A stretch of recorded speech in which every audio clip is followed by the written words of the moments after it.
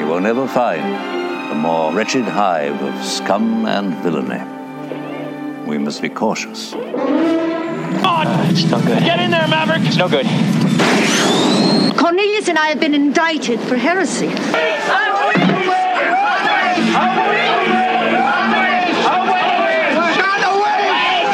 It is evil.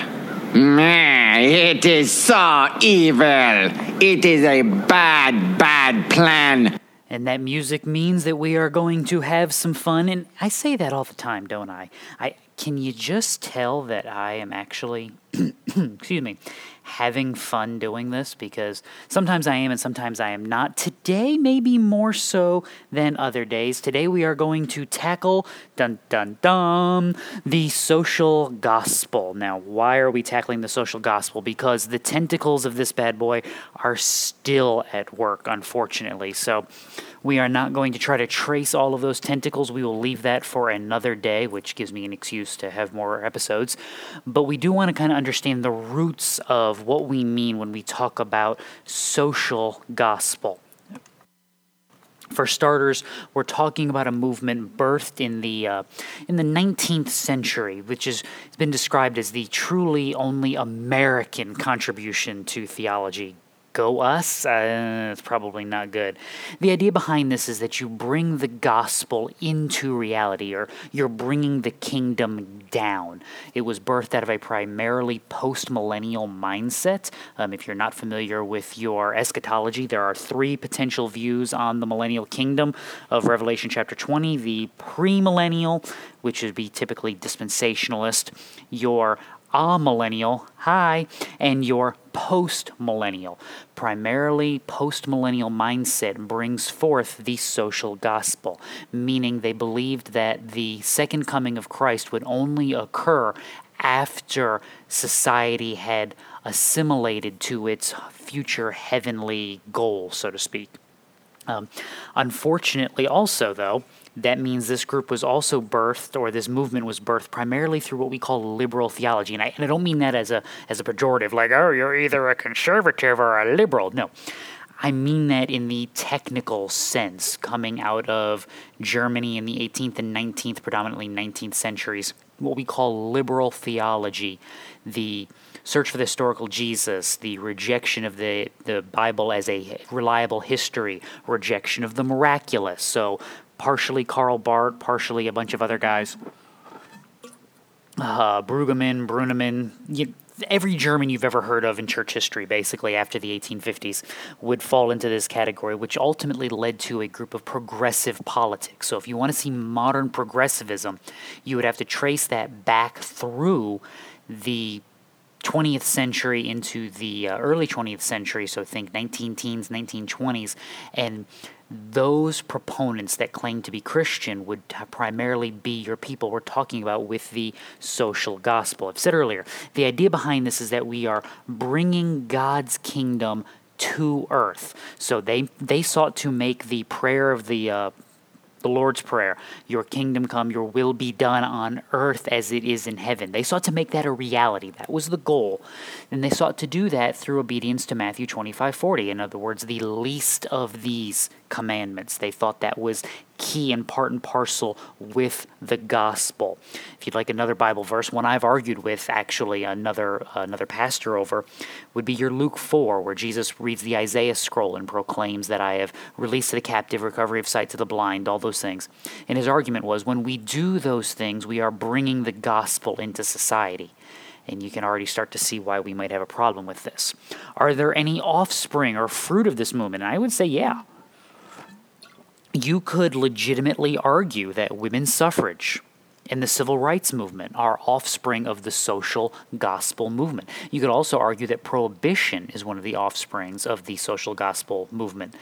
Depending on where you stand, and the issue depends on whether or not you think those things are good or bad. And now keep in mind, I'm not arguing against civil rights or women's right to vote. I'm talking about a worldview that underlies. And I'm also talking about prohibition. If you're not a teetotaler, you don't see the benefit of prohibition. If you are, you certainly do. Now, if it accomplishes good things, women can vote, elevation of minority races in society. Why is this a bad thing? The answer is because it too often and very, very quickly removes the gospel from the social gospel. It overemphasizes the social and forgets the witnessing aspect of this. So if you've ever been on a quote-unquote missions trip, a missions trip where all you did was good works. You built houses, you dug a well, I don't know what else you might be able to do. You painted something, you built a crosswalk, you built a handicap ramp, any of these things. If that's all you did and you did not preach the gospel, you did not engage in Christian missions. You engaged in social work. That's not bad. It's just not the gospel. And that's the distinction that has to be drawn. Social gospel, true, progressive, liberal theology, social gospel proponents would argue that in those good works you are proclaiming Christ. And the Orthodox Christian would argue, no, only because of Christ can we do these good works, or these good works are leading us in an opportunity to proclaim Christ. But they, in and of themselves, are not the gospel proclamation. They are keys or stepping stones to the gospel, and the charge may be leveled. Does that mean you're arguing that sometimes Christians do stuff just to have an opportunity to say stuff? Yes. Yes, I am. Am I also saying that sometimes Christians just do good things because they're commanded to? Yes. Yes, I am. I am not saying you do not do your good works. James 2 would argue that you do. Also, I think the argument we made when we talked about the Judaizers and how we live our good works, Ephesians 2:10, and our sanctification would tell you you must do good works, but we do not define them as foundational to the gospel message or as the demanded workings of our salvation. That is the difference that we are drawing. So, what does this social gospel understanding get wrong? I think this is actually really easy. For starters, it misses the point of God's dealing with humanity in salvation. And you're going, what? What did you just say? All right. Does God save people or nations? See, think about this for a second. You're going, well, he saves people, right? Yes. And no, they're not the same thing. We have what we call an individual salvation. Things like Ezekiel 18. As for his father, because he practiced extortion, robbed his brother, and did what was not good among his people, behold, he will die for his iniquity. Yet you say, why should the son not bear the punishment for the father's iniquity? When the son has practiced justice and righteousness and has observed all my statutes and done them, he surely shall live. The person who sins will die. The son will not bear the punishment for the father's iniquity, nor will the father bear the punishment for the son's iniquity. The righteousness of the righteous will be upon himself. The wickedness of the wicked will be upon himself. But doesn't God earlier say in Deuteronomy and Exodus that he visits the iniquity of the father on the sons in multiple generations? Well, yes, he does. Not because the sons are being punished for the fathers, but because the sons are being punished because of their sin following in the footsteps of their fathers, or because of the bad patterns that entered the family into poverty or lawlessness that the sons have either picked up or wallowed in. This is what the gospel is pointing you to. There's an individual salvation. Go to the end of the book, Revelation 9. Catch the distinctions. Revelation 7, After these things I looked, and behold, a great multitude which no one could count, from every tribe and from every nation and all tribes and peoples and tongues, standing before the throne and before the Lamb. Is it all the nation? Is it all the tribe? Is it all the peoples? All the people? No, it is people from the nations, from the tribes, from the languages, and they cry out and they praise God. Salvation to our God who sits on the throne and to the Lamb. You know the rest. You can read Revelation 7. It will do you good. We have an individual salvation. Excuse me. That means, by definition, we also have an individual guilt, not a corporate guilt. Individual guilt and personal responsibility for sin before God. Can I say that from Scripture? 1 Samuel 16. The Lord said to Samuel, do not look at his appearance or at the height of his stature, because I have rejected him. For God sees not as man sees. Man looks at the outward appearance, but the Lord looks at the heart. Romans 3. Apart from the law, the righteousness of God has been manifested, being witnessed by the law and the prophets, even the righteousness of God through faith in Jesus Christ for all those who believe, for there is no distinction. For all have sinned and fall short of the glory of God. You are not guilty because your nation is bad. You are not guilty because the people who speak your language are bad. You are not guilty because the people who have your skin color are bad. You are guilty because you are bad. Plain and simple. And that is why we are justified, verse 24 continues, as a gift by his grace through the redemption which is in Christ Jesus. So if you are bad, you must come to the Savior. You cannot come on behalf of your people. You cannot come on behalf of your nationality. You cannot come on behalf of your ethnicity. You cannot come on behalf of your language. You must come on behalf of you. You. Now, did I just conflate how God deals with nations with how God saves people? No, I didn't. But I do think the social gospel does. God's dealing in human governance. Does God punish disobedient nations and bless obedient nations? Yes. Psalm 33. Let all the earth fear the Lord. Let all the inhabitants of the world stand in awe of him. For he spoke, and it was done. He commanded, and it stood fast. The Lord nullifies the counsel of the nations. He frustrates the plans of the peoples. The counsel of the Lord stands forever, the plans of his heart from generation to generation. Blessed is the nation whose God is the Lord, the people whom he has chosen for his own inheritance. I think Psalm 2 would make a similar point. Am I denying any of that is true? Absolutely, positively not. I am affirming it. We have headship in Scripture.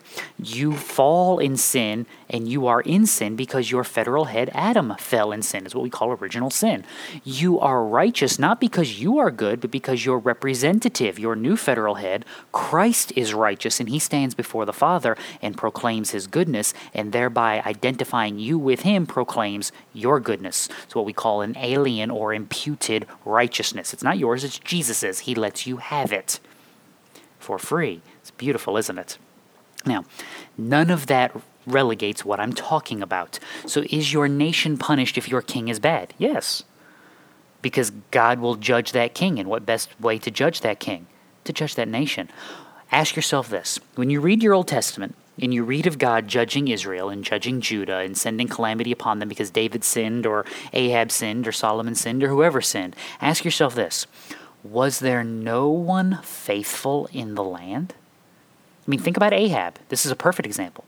Ahab was wicked. The nation suffered drought for 3 years, calamity, famine. This was a problem. Why? Because Ahab was evil. But God told Elijah that he had a remnant, 5,000 who had not bowed the knee to Baal. They were faithful. They were loving God. Did they suffer during that time? Yes.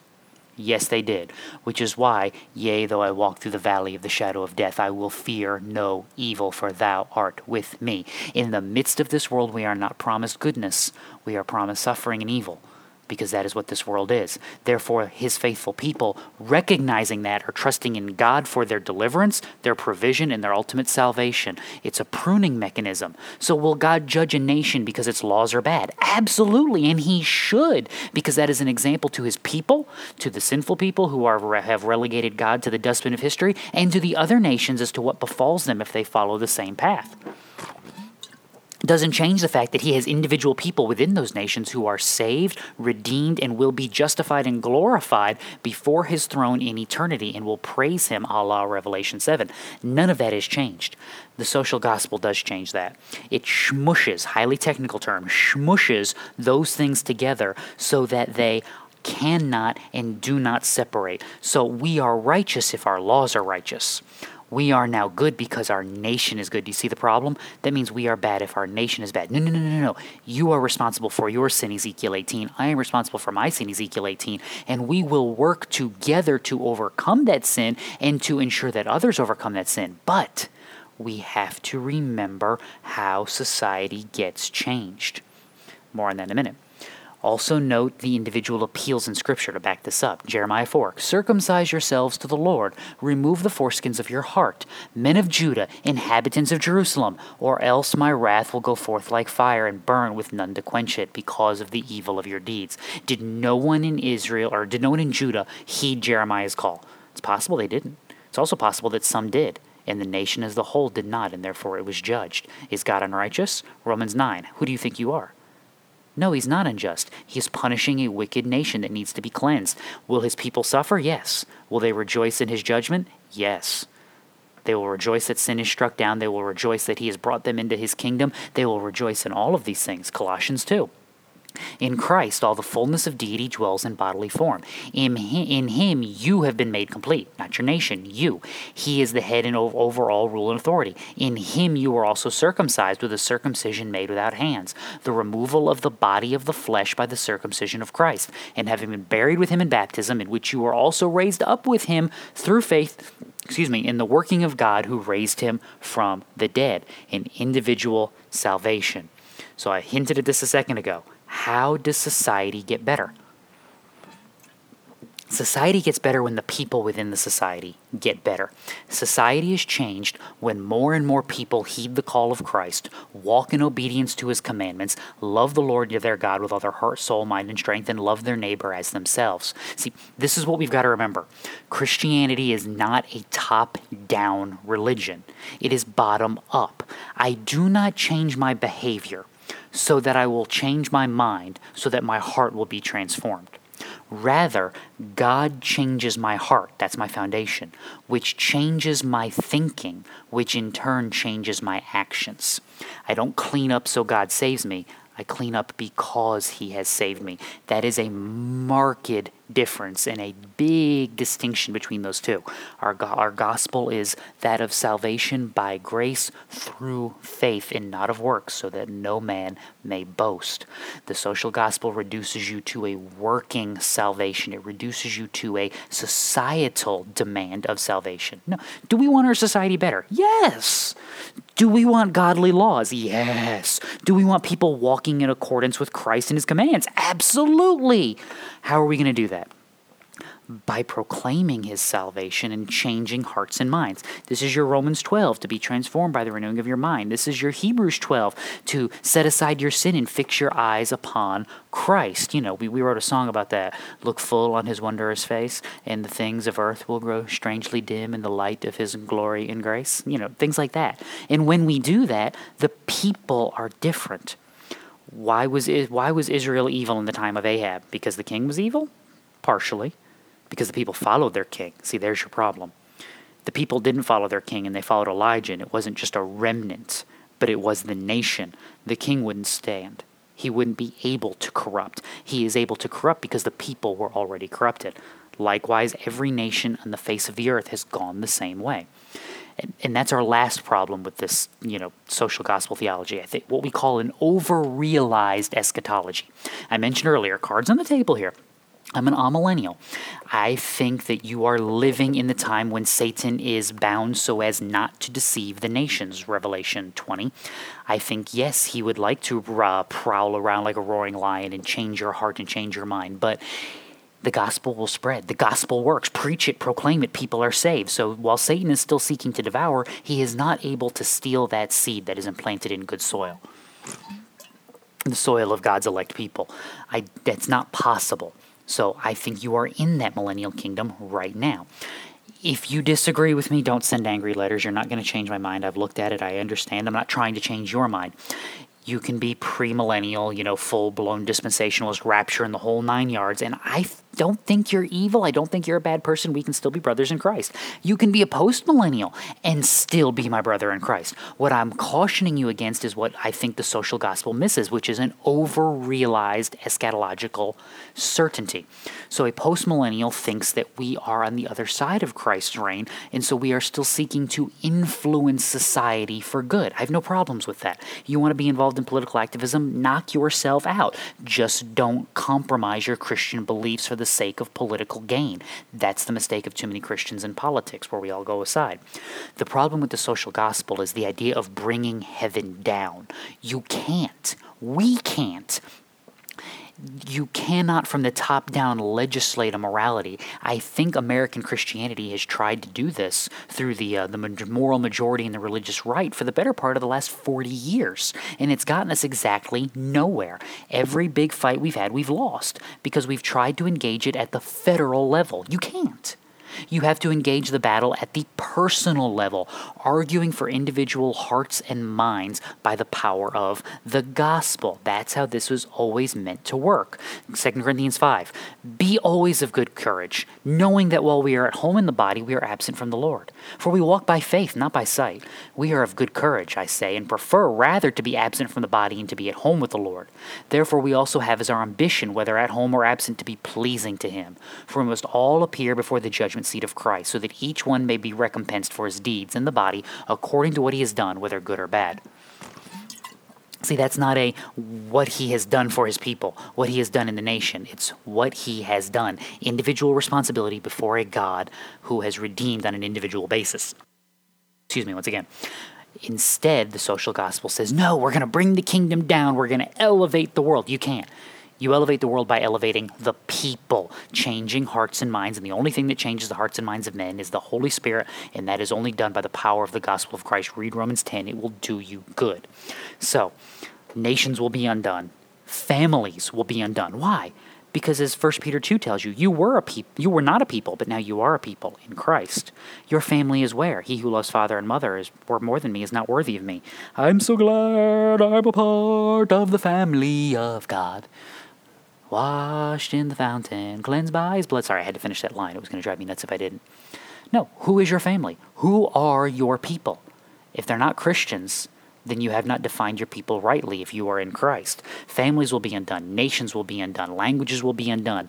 But in us, Christ will not be able to be undone. That is what Jude celebrates. To him who is able to keep you from stumbling, to make you stand in the presence of his glory, blameless with great joy. To our only God and Savior, through Jesus Christ our Lord, be glory, majesty, dominion, and authority before all time, now and forevermore. Amen.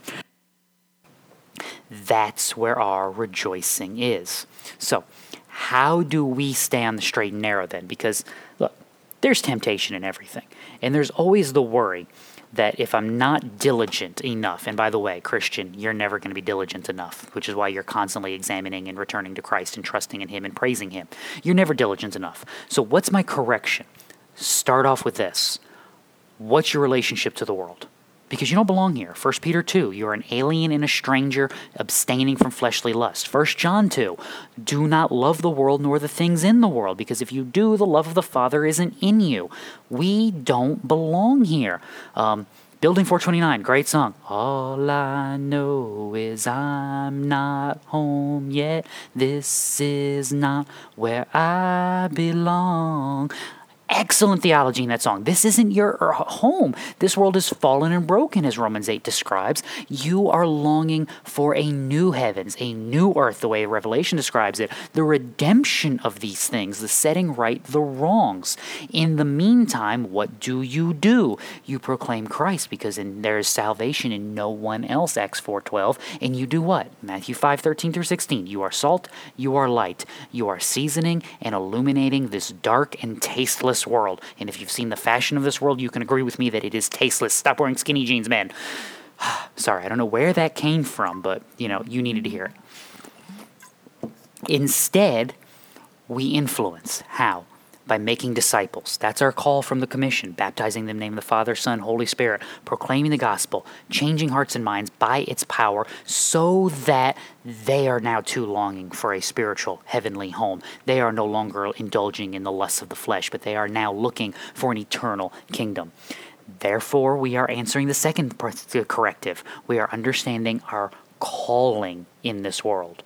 Our fight is not against flesh and blood, Ephesians 6:12, but against rulers, powers, spiritual forces of darkness, wickedness in the heavenly places. See, that's what we do. And how do we battle them? By changing hearts and minds. And that's our last thing. We understand our status in this world. Christian, they don't like you. They don't like me either, for that matter. John 15, what did Jesus warn you? If the world hates you, know that it has hated me before it hated you. If you were of the world would love its own. But because you are not of the world, but I chose you out of the world, God's elect people, because of this, the world hates you. John 16, these things I have spoken to you, so that in me you may have peace, because in the world you will have tribulation. But take courage, I have overcome the world. See, that right there is our hope. That is what we're longing for. That is what we are looking to. That is where our hope, love, patience, all of that points us to, is not here, but where Christ is, because ultimately this is temporary, but he is eternal. Philippians 3. Join in following my example. Observe those who walk according to the pattern you have in us. For many walk, of whom I often told you, and now tell you even weeping, they are enemies of the cross, whose end is destruction, whose God is their appetite, whose glory is in their shame, who set their minds on earthly things. Our citizenship is in heaven, from which we also eagerly wait for a Savior, the Lord Jesus Christ, who will transform the body of our humble state into conformity with the body of his glory by the exertion of the power that he has even to subject all things to himself. See, that's our hope. That's our future. Not in this world. So what do? We try to take as many people with us as humanly possible. We try to proclaim the gospel to as many as we possibly can, knowing that until that day that he calls us home, we are at work in his kingdom, not building up ourselves, but building up his glorious people. Amen. Now, told you that would be fun. Little sprint through. If you have questions, comments, complaints, info at practicaltheologyministries.com. You can sign up for our newsletter there, where we are going to get 2 issues out before the end of this month and get us back on track so that we will get 12 by the end of the year, I promise. Fun stuff, church history, walking through the book of Colossians this year, general commentary on current events. There's a section for you ladies, women's ministry and comfort and peace and joy and all of those things. A kids section with catechism for your children, in case you're interested in, teaching them something about your faith, which might be a good thing. We got a new segment, Words with Lou. Lou is doing fun word studies, explaining to you Greek and Hebrew and why you need to know a little bit of it and how it helps you understand the richness of your Bible, and not to mention Daryl's recovery stuff. All this and yours can be found in our theological journal, available on the website, or where you can also sign up to have it emailed to you. So you don't have to hunt it down on the website. You can just have it dropped into your inbox whenever it is completed. Excuse me. Also, you can follow us here. Again, spread the word. If you hate Podbean, you can find us on Google Podcasts, Apple Podcasts, Spotify, Pandora. Some of you are doing that. Hi, thank you. Give us good reviews. Share us with your friends. We are working on a new thing. Because, you get me here with the heretic stuff. And when Lou isn't working 29 hours a day, because that's how often they make him work, then he and I can get together and we get to do some theology and apologetic stuff, which is awesome and fun. And hopefully we're going to do some of that this week. It depends on how schedules go. But we're also working on something new where we're going to explain theology with a little bit of comedy. Hopefully it'll be fun and exciting. We are working on that. No promises when it'll get here. Hopefully in the next week or 2, actually. We've got our first draft script put together, and something fun, pithy, share with your friends and neighbors. So all this and yours can be found at practicaltheologyministries.com. Check out all the good stuff. Link to church where you can worship with us Sunday mornings, 10:30 Central Daylight Time, -6 UTC. Be glad to have you. If you can come in person, we're on Linden Road in Rockford. If not, you can join us here on Podbean. And if nothing else, until I see you guys again, read your Bible. It'll do you good. Bye.